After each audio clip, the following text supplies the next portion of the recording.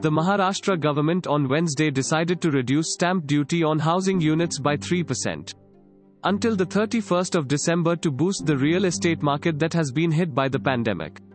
Real estate developers had been asking for a reduction in stamp duty following the lockdown to encourage home buyers to purchase properties during the pandemic.